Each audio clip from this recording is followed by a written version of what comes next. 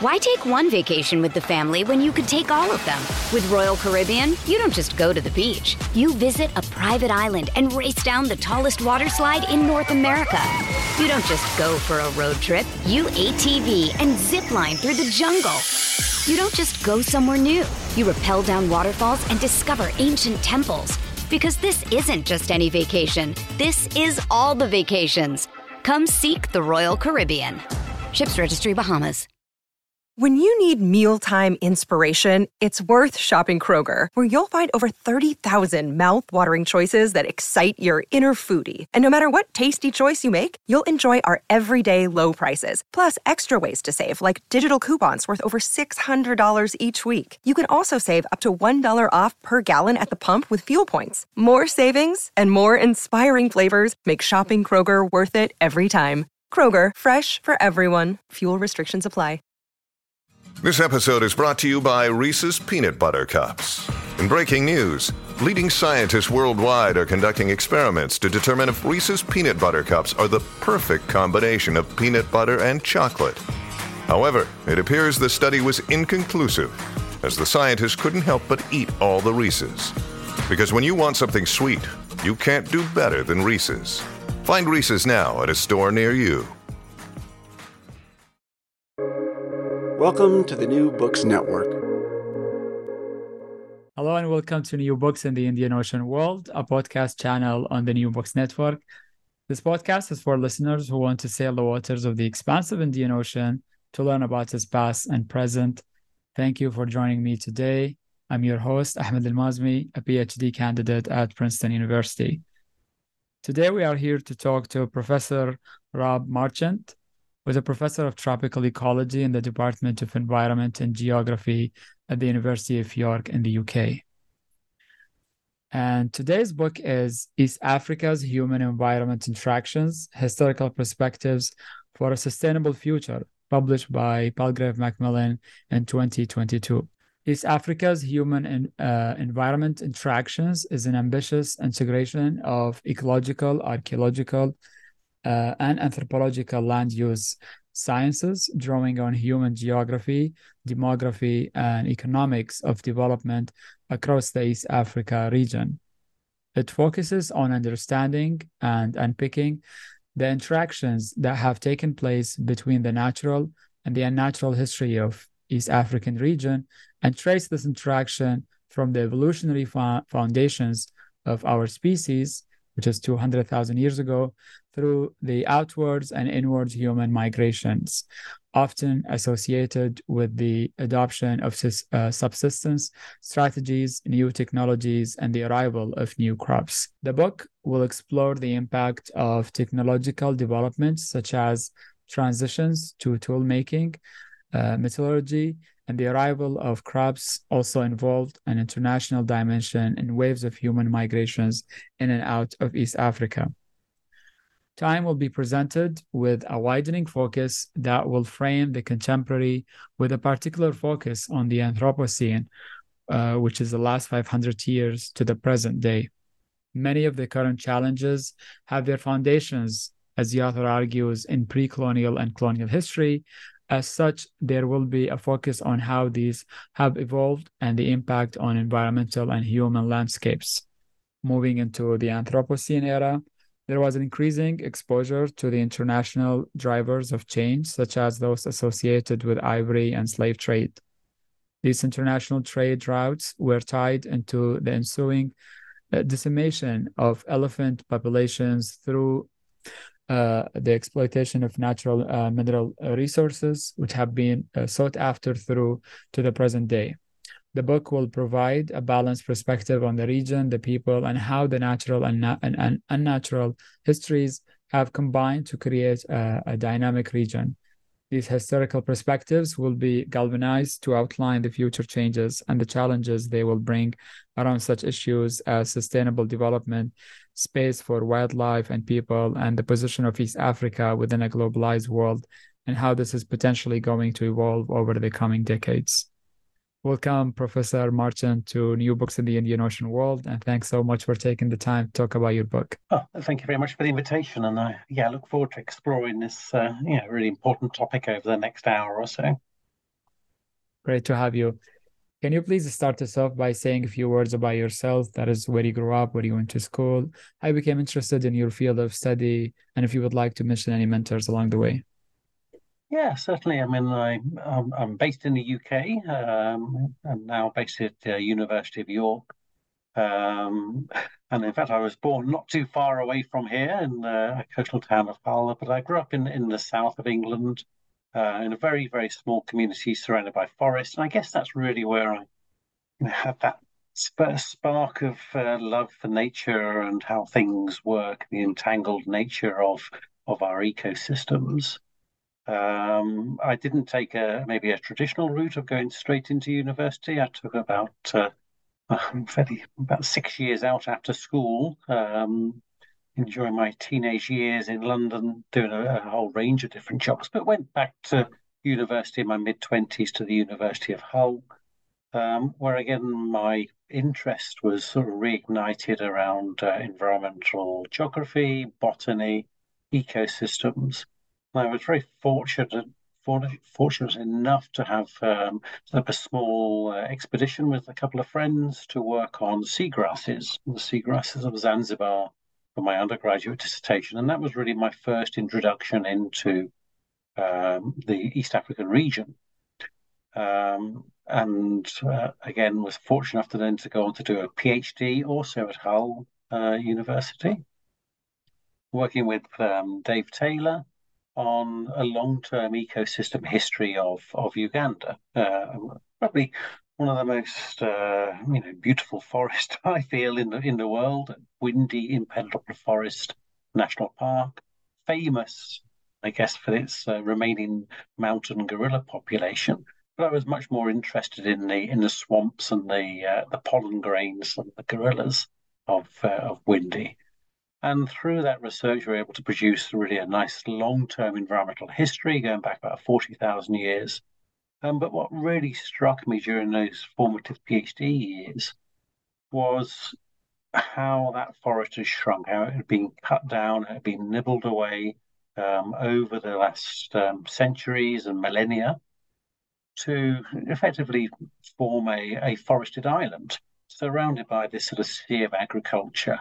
And that forested island probably is some of the most valuable conservation land in the world, with the mountain gorilla populations, people paying large amounts of money to come and see the gorillas, stay in lodges around the park.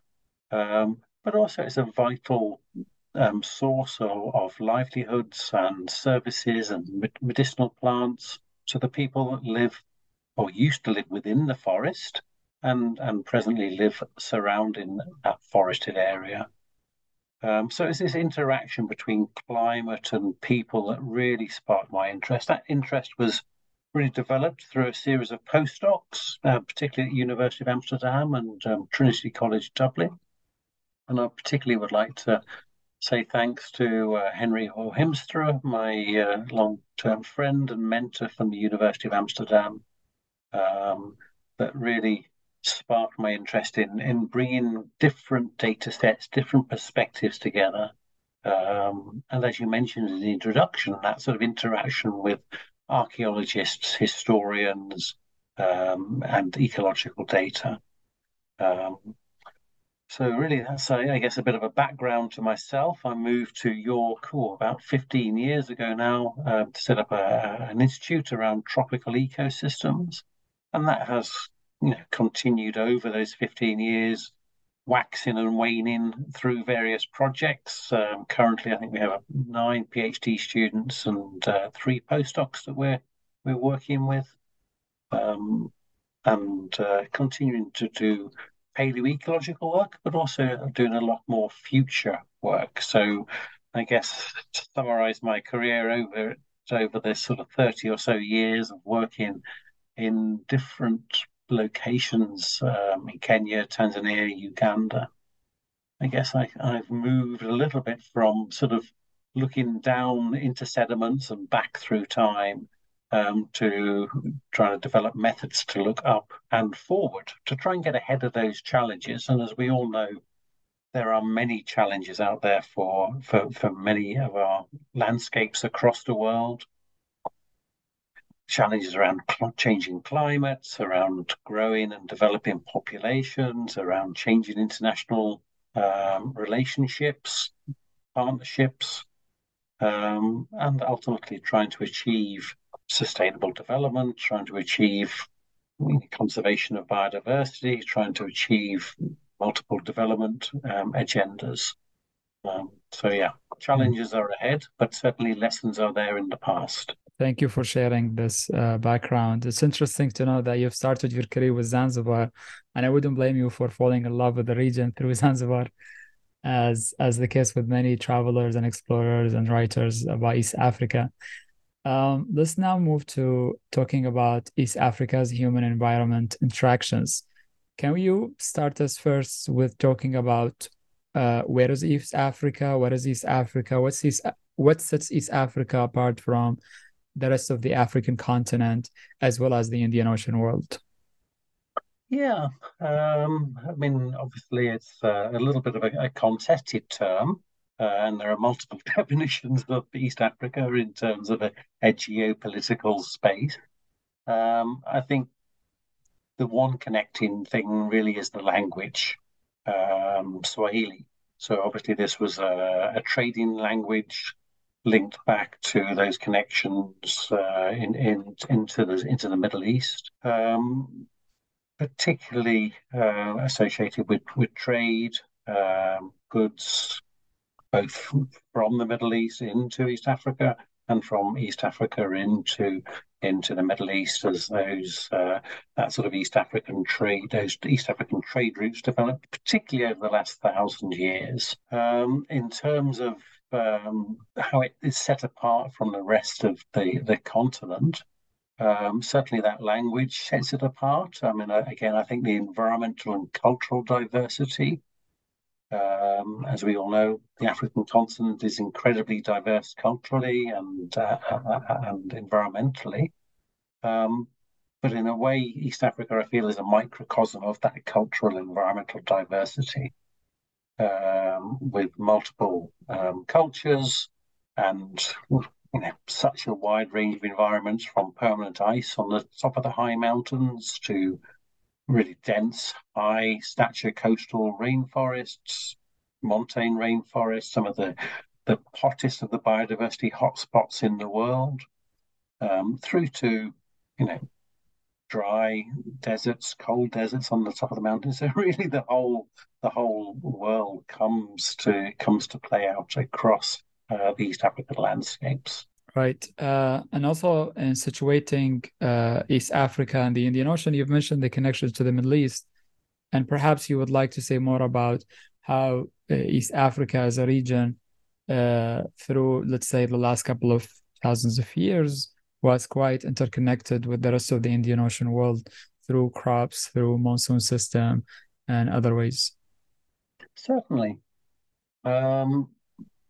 Let's take those different elements. Certainly, crops is a good starting point, and many of the crops that we see today in East Africa have their origins in the Far East, and obviously would have come across the Indian Ocean.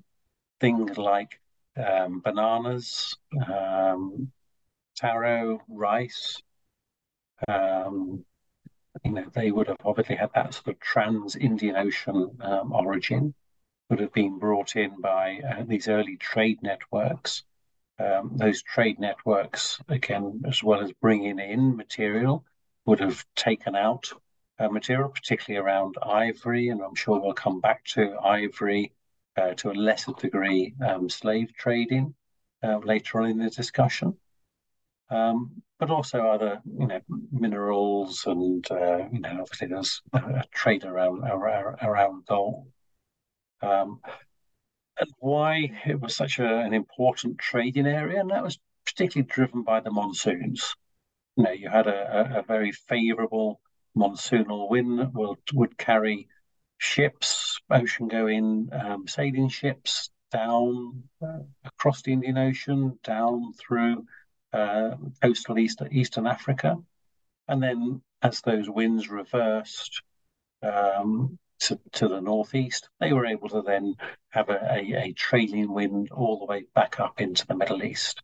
So there was an annual cycle of southeasterly and then northwesterly winds that would have carried ships very effectively from the Middle East and into the various coastal ports across East Africa. And obviously that then connects across to sort of the Indian subcontinent, and then we have got lots of early signs of interaction with China. So it really was quite a globalized part of this sort of world from a very early starting point. Indeed. And in writing the book, you combined multiple disciplines and trying to write a deep history, moving from geological times and evolutionary times and bringing them to historical times. So can you share with the listeners the research process and the challenges that you faced in bringing these different strands of scholarships together and narrating and constructing a narrative that tells the story of East Africa through time? Yeah, certainly. And as a paleoecologist, that's my traditional discipline. That's what I did my initial sort of PhD research on. And we still have some paleoecological projects, largely in East Africa, but also in other parts of the world. One of the key things I think within paleoecology is the need to connect to multiple disciplines to understand change. Often those changes are driven by changes in climate, so having some appreciation of meteorological processes, climate science is key. Obviously, in East African context, ocean atmospheric connections are key. We talked about monsoons already, so having some appreciation of oceanography is key. Clearly, people have interacted with their ecosystems at multiple times in multiple places. So understanding cultures, understanding transitions of populations, migrations of early populations, again, is a key component of understanding ecosystem change. And I think, again, throughout my career, one of the things I've really embraced and I think have certainly benefited from is that ability to work with different disciplines, particularly archaeologists, anthropologists, historians, to understand those connections between people and their ecosystems, how that interaction has changed as technologies have changed, as things like iron has been invented, as iron moved across the landscape, as fire management became an increasingly used tool, as crops arrived. We'd mentioned things like rice and bananas. I guess one of the massive transformation, and I'm sure we'll come to talk about that later on, across East Africa was the importation of maize from sort of Latin America. So understanding those connections between people, ecosystems, and environment really is necessitates a range of different disciplines. And obviously that also ensures that you you keep interested. There's a lot of disciplines to connect to. Clearly, you can't be an authority in them all, but certainly having an appreciation of the long term, from evolutionary biologists through to the sort of anthropological works about how people interact and relate to their environment, how the use of medicinal plants, for example, has changed through time, really helps you understand that present day situation of people and their ecosystems. And as I mentioned in the introduction, if we want to try and understand some of those future challenges around sustainability, we really have to bring these different disciplines together to really craft novel and and effective adaptation strategies. Indeed. In narrating the deep history of East Africa, you've started in the first chapter with foundations, as you called it, the environment, ecosystems, and cultures of East Africa. And then we move from that to origins and migration, environmental and cultural change over the last 300 years in East Africa. Well, we cannot cover 300,000 years in this podcast, but in trying to, let's say, compress this big history in few minutes, how would you describe the shaping of the region in terms of the flora and fauna and the subsequent human influx coming from the African continent, but also across the Indian Ocean later on? Yeah. Well, I agree. We can't cover such a wide time frame in this podcast, and indeed, it was challenging to do so within the book. And obviously, we're able to do this by zooming into and zooming out of key time periods. Again, I think it's quite important in the context of sort of geological timeframes to realize, we're a relatively new arrival on the planet, our species. Like you say, we've been around for, yes, again, the time frames keep on shifting, but say to 200,000 to 300,000 years in terms of our modern species. And clearly in that time, we've had a massive impact. In the context of East Africa, I think that those impacts were particularly driven by inward migration from elsewhere on the African continent. First and foremost, I think, would have been that first transition out of the Sahara into the Nile as we moved out of the Ice Age into the Holocene, as the sort of green and verdant landscape of what is now the Sahara became increasingly desiccated. That moved particularly pastoral populations south and north.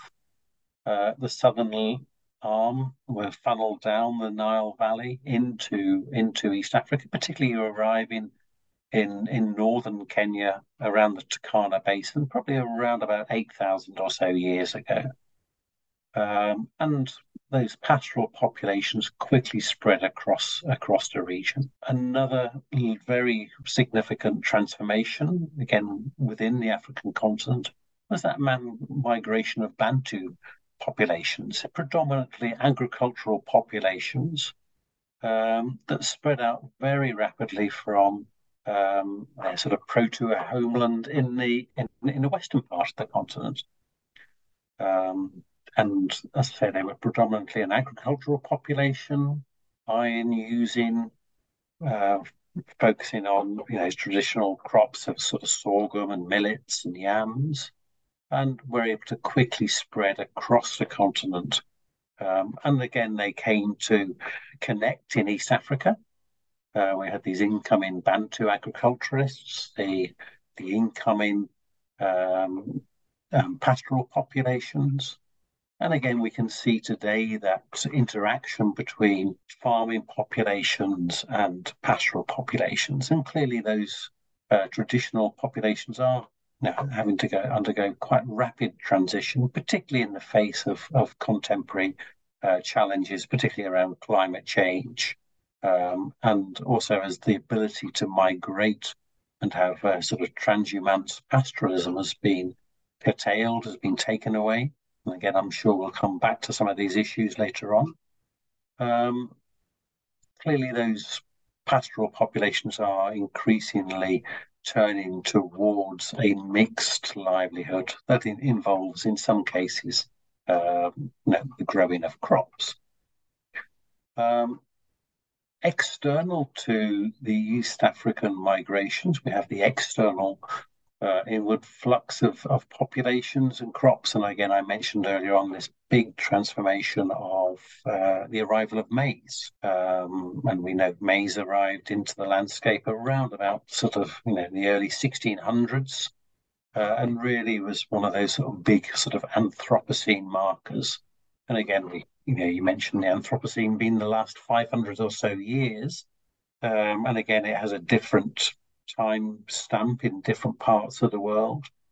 But certainly the last sort of 400 to 500 years in East Africa has been a really transformative period, particularly driven by the arrival of populations from outside of the African continent.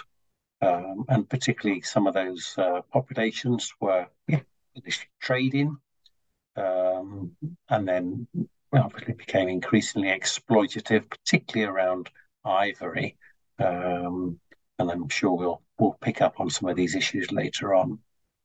So I think trying to compress this sort of long-term class perspective is really important in terms of just providing a foundation, as the chapter suggests.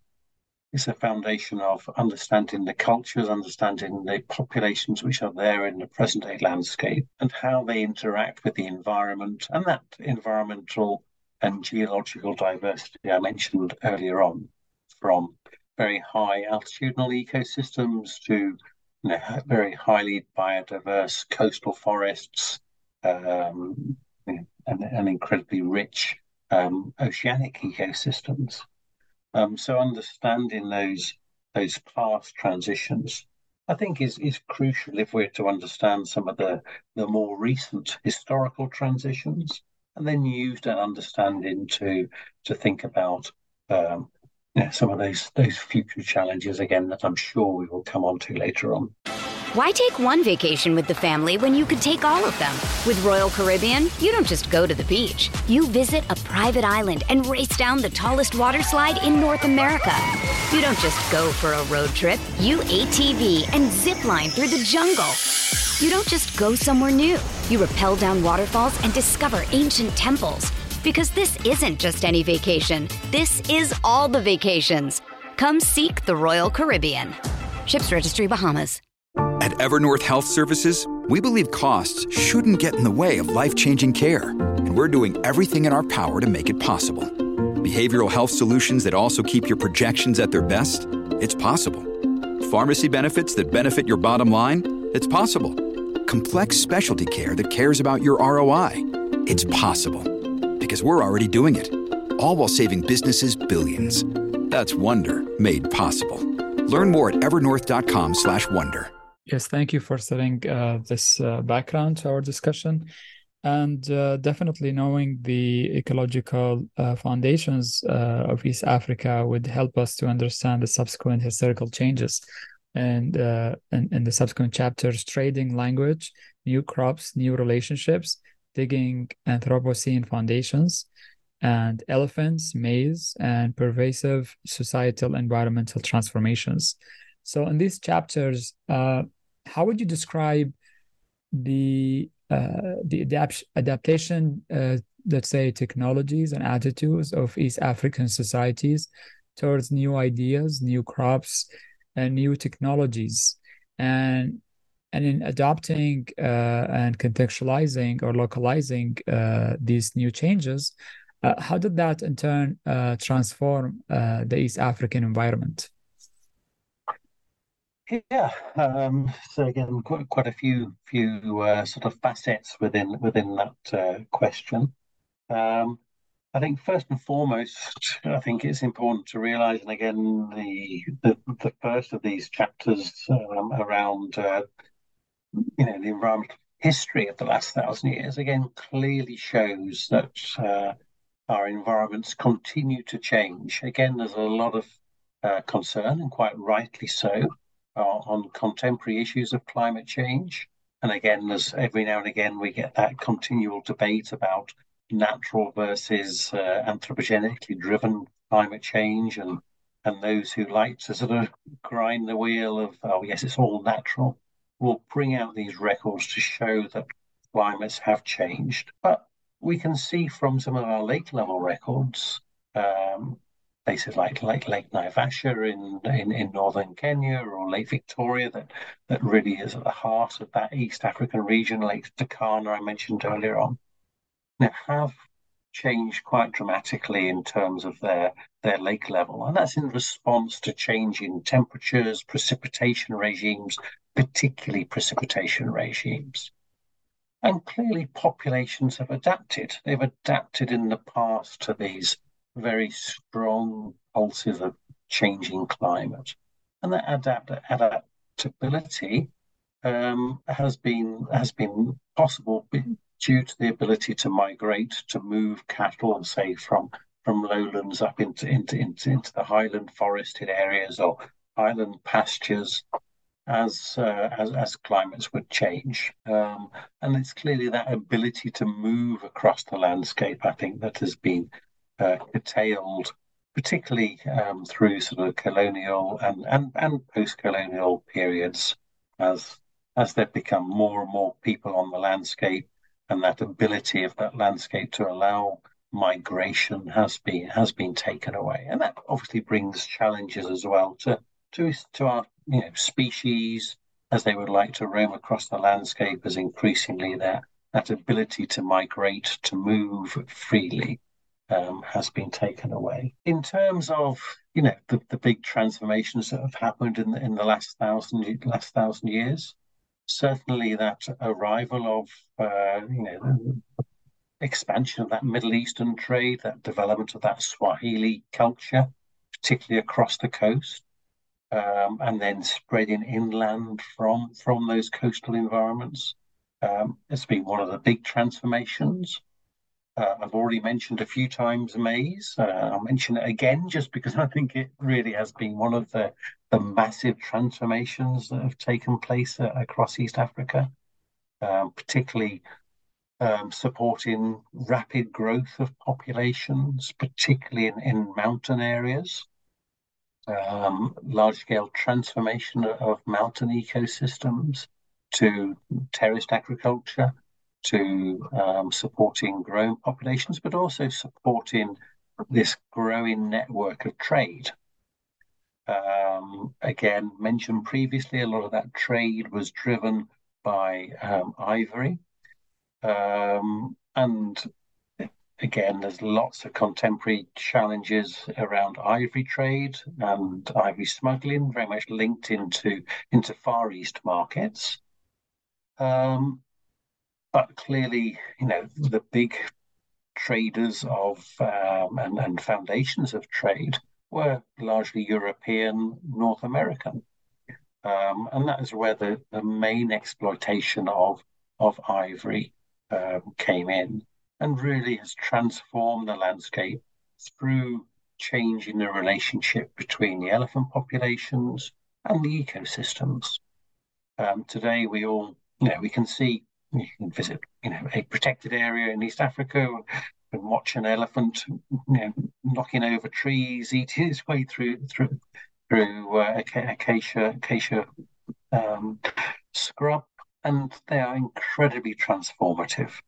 Today, I think we have just around about 200,000 or so elephants across the East African landscape, Kenya, Tanzania, Uganda. We don't know how many there were, but certainly estimates of sort of 20 million, I think are probably not too far from the mark. And again, we can see some of those historical evidence for the removal of ivory from key ports like Mombasa or Zanzibar, where hundreds of thousands of tusks were taken out every year.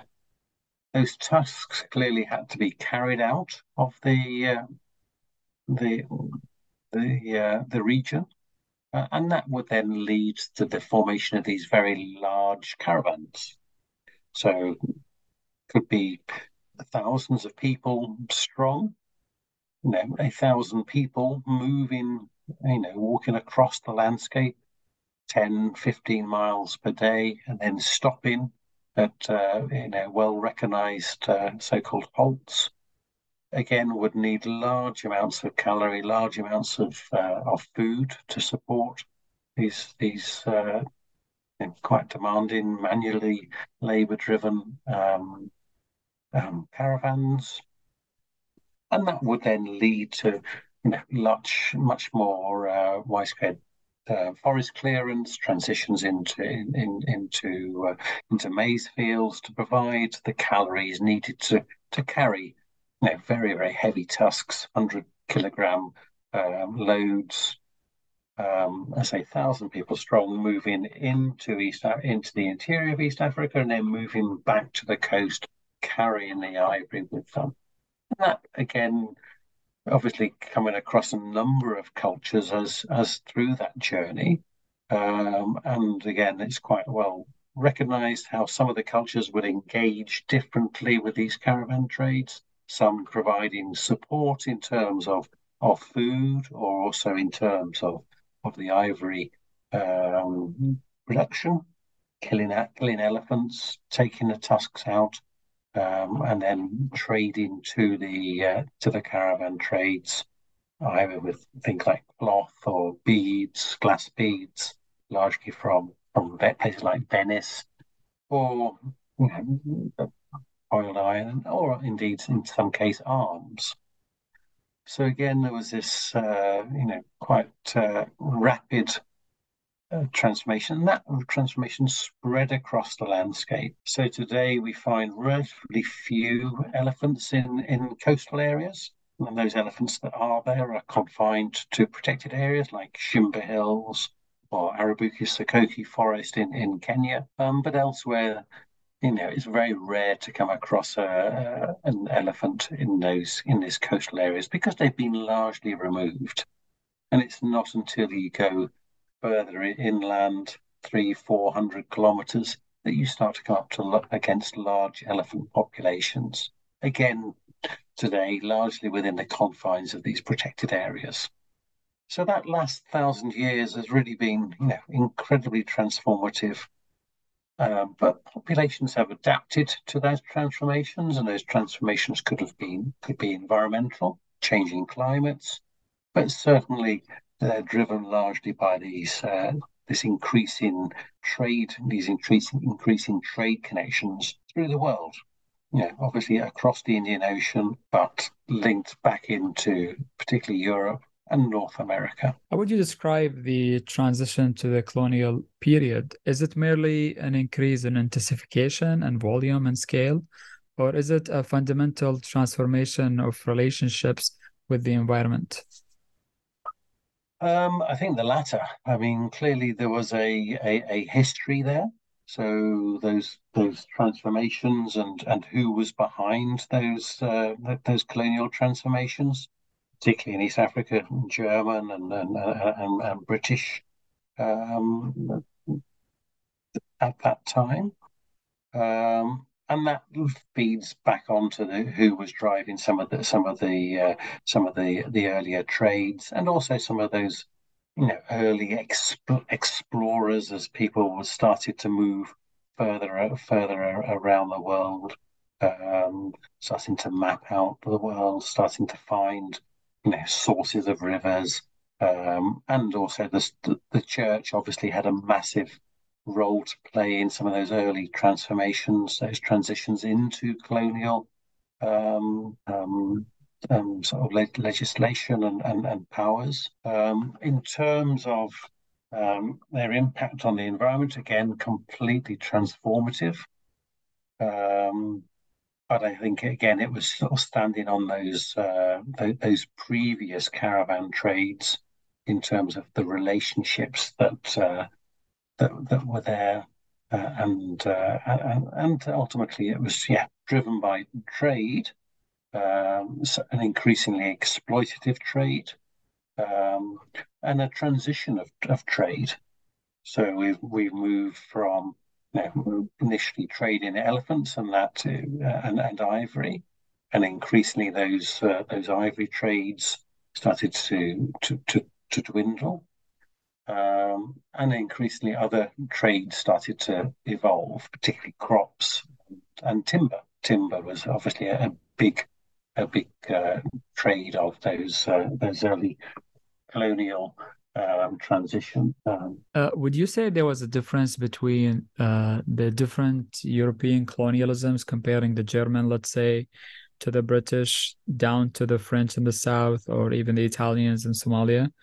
or did they have, let's say, common policies towards forestry, land management, and water use?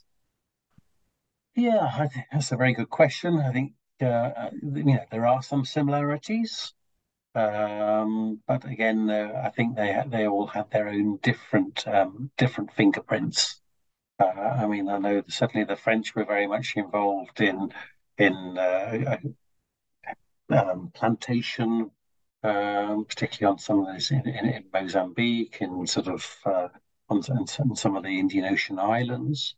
And again, that continues to be quite exploitative, particularly using forced labour in those plantations. Even within those colonial powers, how they administered the different areas varied widely. So things like Uganda, because when obviously the British were present in Uganda, they already came across a very well organized society with political kingdoms, with highly structured societies, well organized armies, navies. And that was very different to, say, Kenya, where those sort of pre-colonial kingdoms weren't as strong. So again, the actual sort of mode of colonial administration was quite different within individual nations, but also between individual nations. Also, what their interests were in terms of the exploitative desires, be it around timber or gold or ivory. Mm-hmm. Indeed.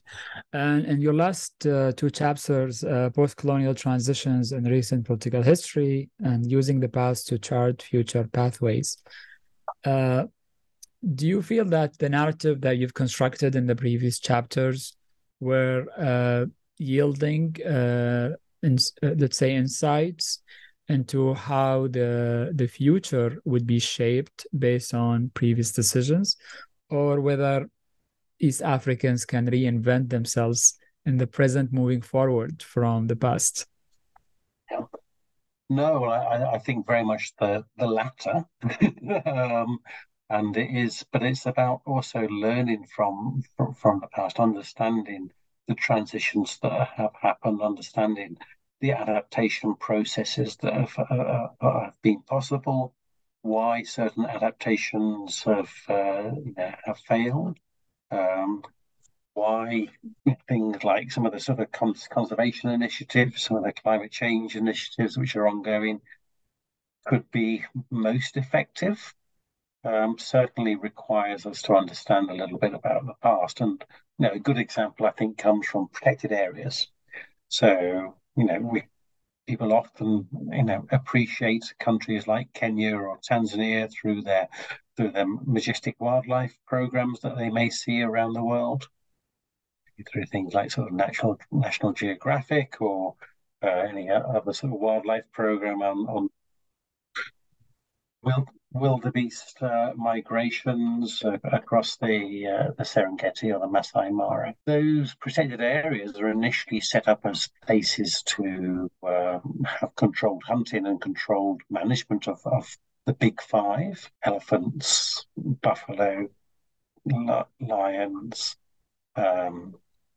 rhinoceroses, and increasingly then it became around the conservation of those keystone species. The rationale then changed to be much more around biodiversity conservation.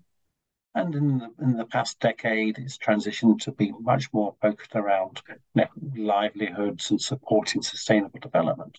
So the rationale for the management has changed dramatically, say, in the last 60, 70, 80 years, but the actual boundaries haven't shifted at all. You still have that well demarcated welcome to the Serengeti or Amboseli National Park or the Masai Mara, wherever it may be. So we have to understand in terms of the future those past transitions to really understand some of the challenges around conserving animals, elephants, developing income from, say, wildlife tourism in protected areas into the future.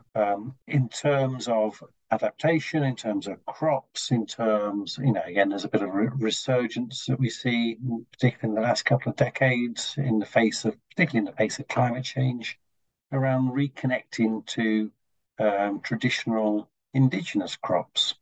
A move a little bit away from maize into the sorghums and millets, again, which have a much stronger tolerance to some of the challenges around climate change, particularly changing seasonalities, changing rainfall regimes. Again, that appreciation of the past can help us inform the future. Clearly, the challenges today are very, very different. There isn't, so in a way, it's not about just taking some sort of trajectory from the past to using that to allow us to move forward. But it's about using the past to provide some idea about tolerances around, potential restoration targets. Again, there's a lot of interest now in afforestation schemes about restoring degraded landscapes in things like the UN Decade of Ecological Restoration, such as these massive initiatives now to afforest large parts of sub-Saharan Africa. Understanding those transitions in the past, particularly, say, some of the exploitative transitions, is really important in terms of framing those future challenges. Again, through things like the United Nations Framework Convention on Climate Change, there's a lot of debate, and we see this each year, around loss and damage. Who should pay for some of the reparations? And clearly, in places like Tanzania, where there has been extensive historical exploitation of forestry resources, clearly there's a rationale there to pay for some of the deforestation that has happened in the past, the defaunification of the landscapes through exploitative ivory trades.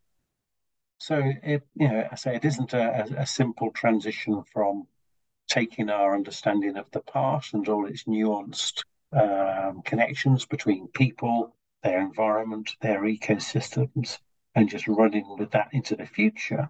But it's about using that to provide some context, to provide some idea about what is possible, what could work, what could be challenging, and working with that cultural environmental entanglement rather than, has often been the case, working against it. Indeed. And as the title indicates, the human and the environment should be both thought of together in the same framework rather than one versus the other. Exactly. You've covered a vast geography, combining Uganda, Tanzania, and Kenya in the book. Most of the scholarship that we have on East Africa's environmental and agrarian history is centered on certain locales and case studies. So what would you say about having a broader perspective on the region that moves beyond post-colonial nation states and thinking about the region as a continuum or as a collective? That's a good question. So again, I did have a bit of a sort of inward battle about what countries to include in this, and ultimately I went with those three major countries largely because that's where I've worked, where my sort of connections and collaborations are strongest. I think there are some common threads, as mentioned right in the beginning, around that connections of language. Clearly within the East African region, Kenya, Tanzania, Uganda, there is certainly disconnects or divergence of cultures. I certainly wouldn't say they are culturally connected, but there is I think a benefit from what we call over the horizon perspectives. So, like you say, a lot of the work that goes on is often carried out at an individual location with an individual perspective, but that individual location, that individual perspective has to be informed by what's happening in different locations with different contexts. And that really increases the interpretive power. One of the things I think I've been very fortunate to experience as a paleoecologist in sort of 30 or so years of working across this area with universities, museums in Kenya, Tanzania, and Uganda, has been that transition from a purely descriptive discipline. So certainly when I did my PhD, it was sufficient to work in a location and describe change. Where nowadays, because we have this increasing number of locations across the region, that has allowed us to move from a purely descriptive discipline to a much more interpretive discipline, where we can use our understanding to inform contemporary debates, to inform discussions around future land use planning, around nature-based solutions for conservation, around where trees should be planted or where they shouldn't be, what trees should be planted in what place, and some of the aftercare issues around our ecosystems. And again, I think these are particularly important in what continues to be an incredibly dynamic relationship between people, ecosystems, and their environment. And I mentioned earlier on some of the transitions that we see firsthand in today in terms of, say, Maasai populations becoming increasingly sedentary, transitioning from traditional cattle keeping to having some sort of sedentary agricultural operations going. So it is an incredibly dynamic landscape that continues to change, continue to adapt, but having multiple insights from multiple locations allows us to take that wider regional perspective, which is really important, I think, particularly because there are clearly global challenges out there, and ultimately in an increasingly connected world, it is those global challenges which are playing out at a local level. Indeed. So who do you hope will read this book, and what sort of impact would you like it to have? I guess ultimately it was written for a sort of undergraduate academic audience, and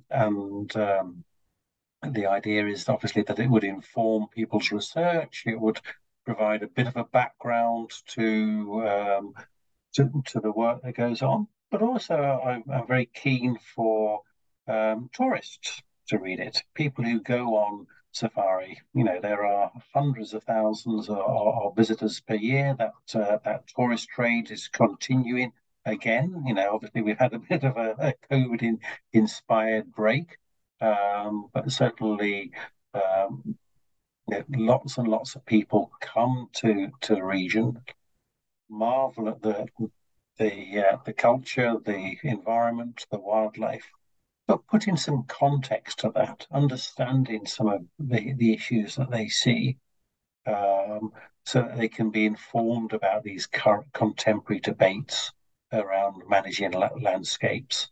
And again, we talked earlier on a little bit about those debates through things like the climate change negotiations and loss and damage, and just providing some context to why those landscapes and some of the challenges that we see today across East Africa are there.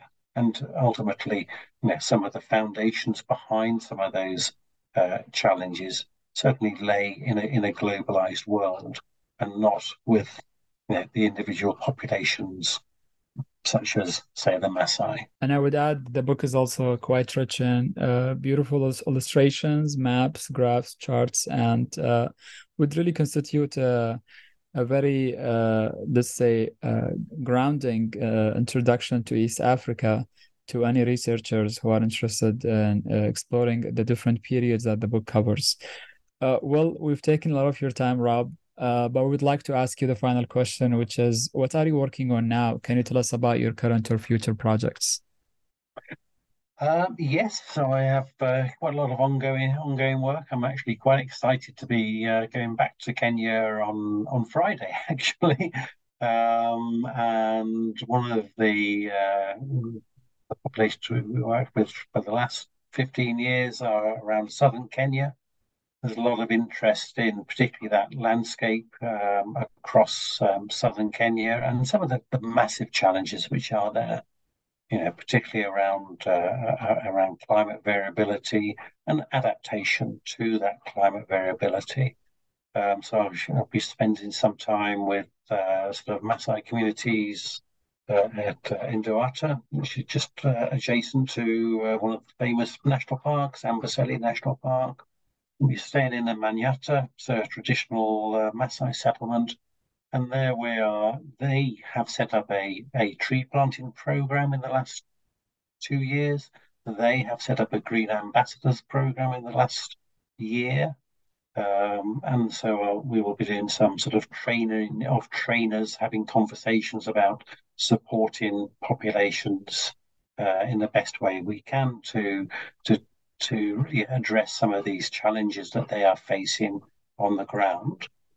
Also, we'll be spending some time working with the Kenyan government and the county of council governors on land use planning, and again, just trying to get ahead of the game.